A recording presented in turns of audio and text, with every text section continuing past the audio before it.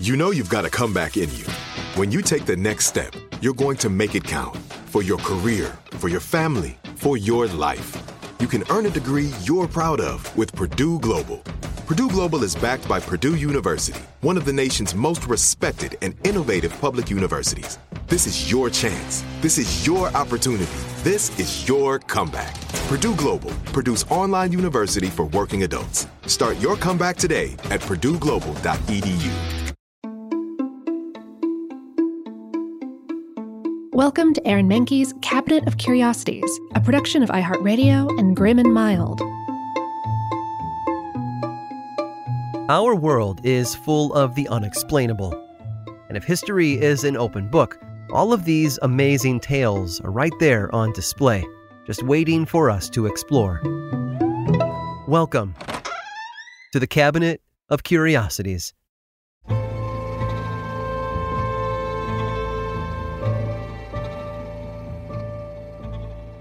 When we're told that we can't have something, we only want it more. If we can't read a certain book or listen to a particular band on the radio, its forbidden nature only makes it more irresistible. By 1928, playwright Eugene O'Neill had written almost 20 full-length plays and 21 one-act plays. To call him prolific would have been an understatement. He was born and bred in New York and overcame tuberculosis in 1912, only to go on and write some of the most highly revered and well-known plays ever performed on stage.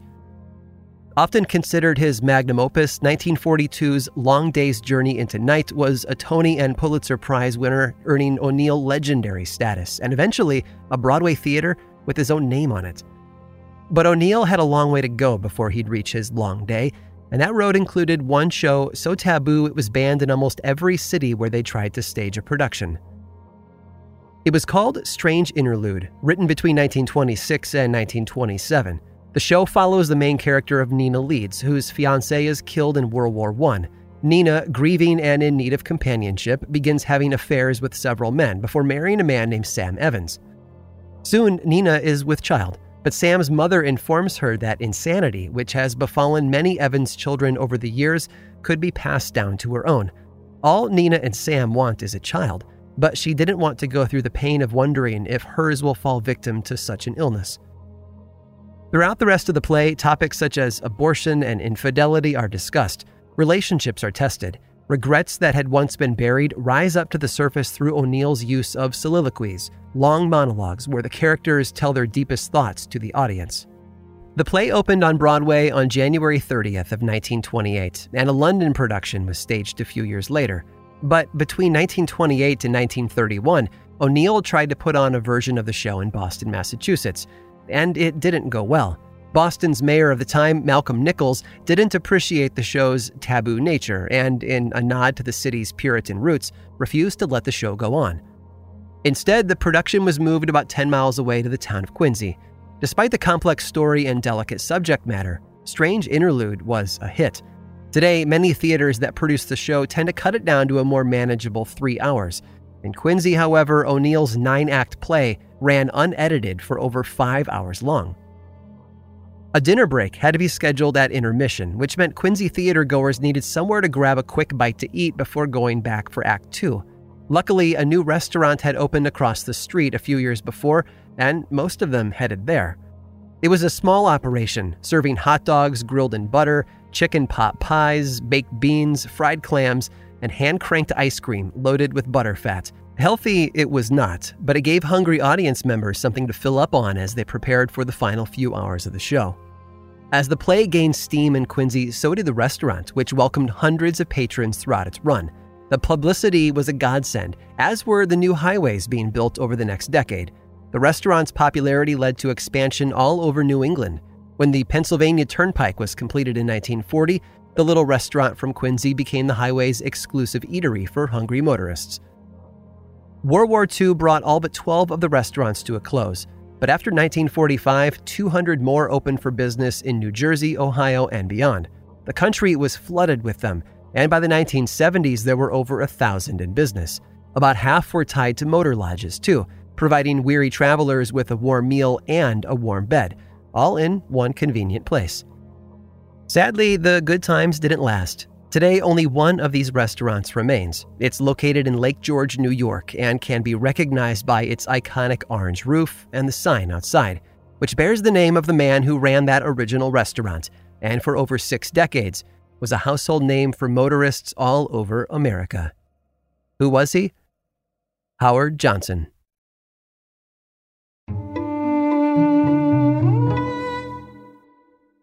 Do you dream of a healthier life, but education feels out of reach? Trinity School of Natural Health makes holistic education accessible with online programs to fit your busy schedule. Trinity School of Natural Health makes holistic education accessible with online programs to fit your busy schedule. Trinity School's Certified Natural Health Professional Program is the perfect entry point to gain foundational knowledge to empower yourself, your family, and your community to live healthier lives. Turn your passion into a career. Visit trinityschool.org for more info now.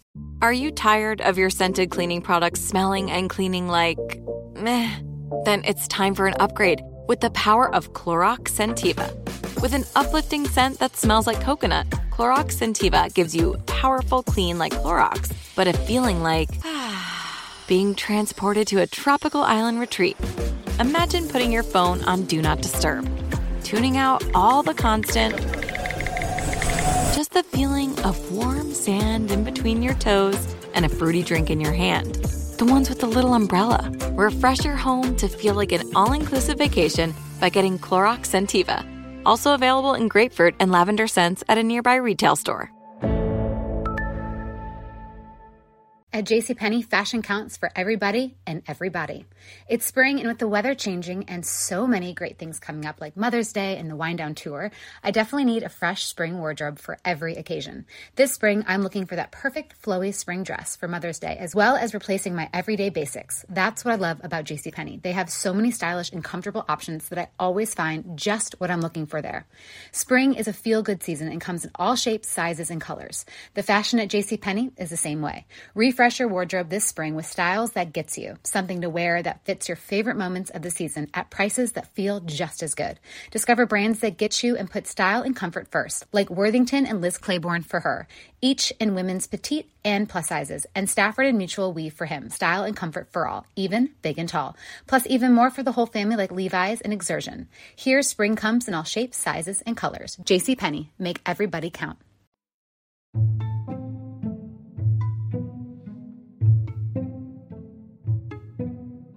Childhood is a time for dreaming, a time when the future is as far away as another planet, but still somehow within reach. When asked what we want to be when we grow up, we respond with words like astronaut or firefighter or doctor. Whether those aspirational answers come to fruition, well, that's another story. But one man had a dream that wasn't so far-fetched. He might have gone on to pursue it too, had he been given the chance. His name was Harry, and he was born in 1884 in Lamar, Missouri, a small town about 4.5 hours southwest of St. Louis.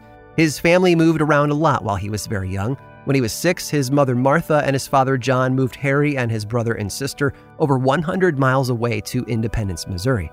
The town was a lot bigger than Lamar, with 6,000 residents, but it meant a fresh start for everyone. From a young age, Harry took a keen interest in the arts. Music was a particular passion of his. Every morning at 5 o'clock, he would wake up and practice the piano. He also studied privately twice a week until he was 15. Harry considered going to college to study music with the goal of becoming a concert pianist. His first choice had been West Point, but he was turned away due to his poor eyesight. His father's financial situation also made a 4-year college impossible. Instead, Harry enrolled at a business college in Kansas City for 1 year, after which he was forced to drop out to help his family. Money had become tighter than ever, so Harry found himself at a job in a mailroom at the Kansas City Star newspaper. He bounced around from job to job over the next several years, working for a construction company for a short time before taking a position as a bank clerk. He carried that knowledge with him in 1906 when he left the workforce to rejoin his brother and father on their farm. He was their bookkeeper for the next 10 years. Still, Harry knew that there was more out there for him. In 1917, he joined the National Guard to serve in World War I, where he proved himself as a competent leader. His unit, which had been looked down on for their wild behavior and lack of direction, was quickly tamed like a difficult piece of music under Harry's fingers. They became a well-regarded battery, taking on missions overseas toward the end of the war. After his service had ended, Harry and a war buddy of his went into business together. The experience allowed him to keep in touch with the other men he served with, some of whom introduced him to powerful people who could help him move up the business ladder. Harry worked his way up through different positions thanks to his fellow National Guardsmen and their network of professional connections. Over the next 2 decades, Harry started a family and became a success, yet still remembered his days tickling the ivories as a child. It wasn't until World War II when his musical skills would come back to help him again. It was February of 1945, and Hollywood actress Lauren Bacall had arrived at a lounge in Washington to perform for a group of U.S. troops. At the time, Harry was there to give a speech, but a piano sitting off to the side gave him a better idea. He sat down and started playing. Bacall, egged on by her press agent, climbed on top of the piano and posed for pictures alongside him. The pictures have since become iconic, a truly viral moment in history captured for all time. The idea of mounting that particular piano for a photo op became so common, the wood eventually collapsed and the piano had to be rebuilt. Even the room where it happened was renamed for the man who started it all, the vice president who would go on to become the 33rd president of the United States, Harry Truman. I hope you've enjoyed today's guided tour of the Cabinet of Curiosities. Subscribe for free on Apple Podcasts or learn more about the show by visiting curiositiespodcast.com. This show was created by me, Aaron Mahnke, in partnership with How Stuff Works. I make another award-winning show called Lore, which is a podcast, book series, and television show, and you can learn all about it over at theworldoflore.com. And until next time, stay curious.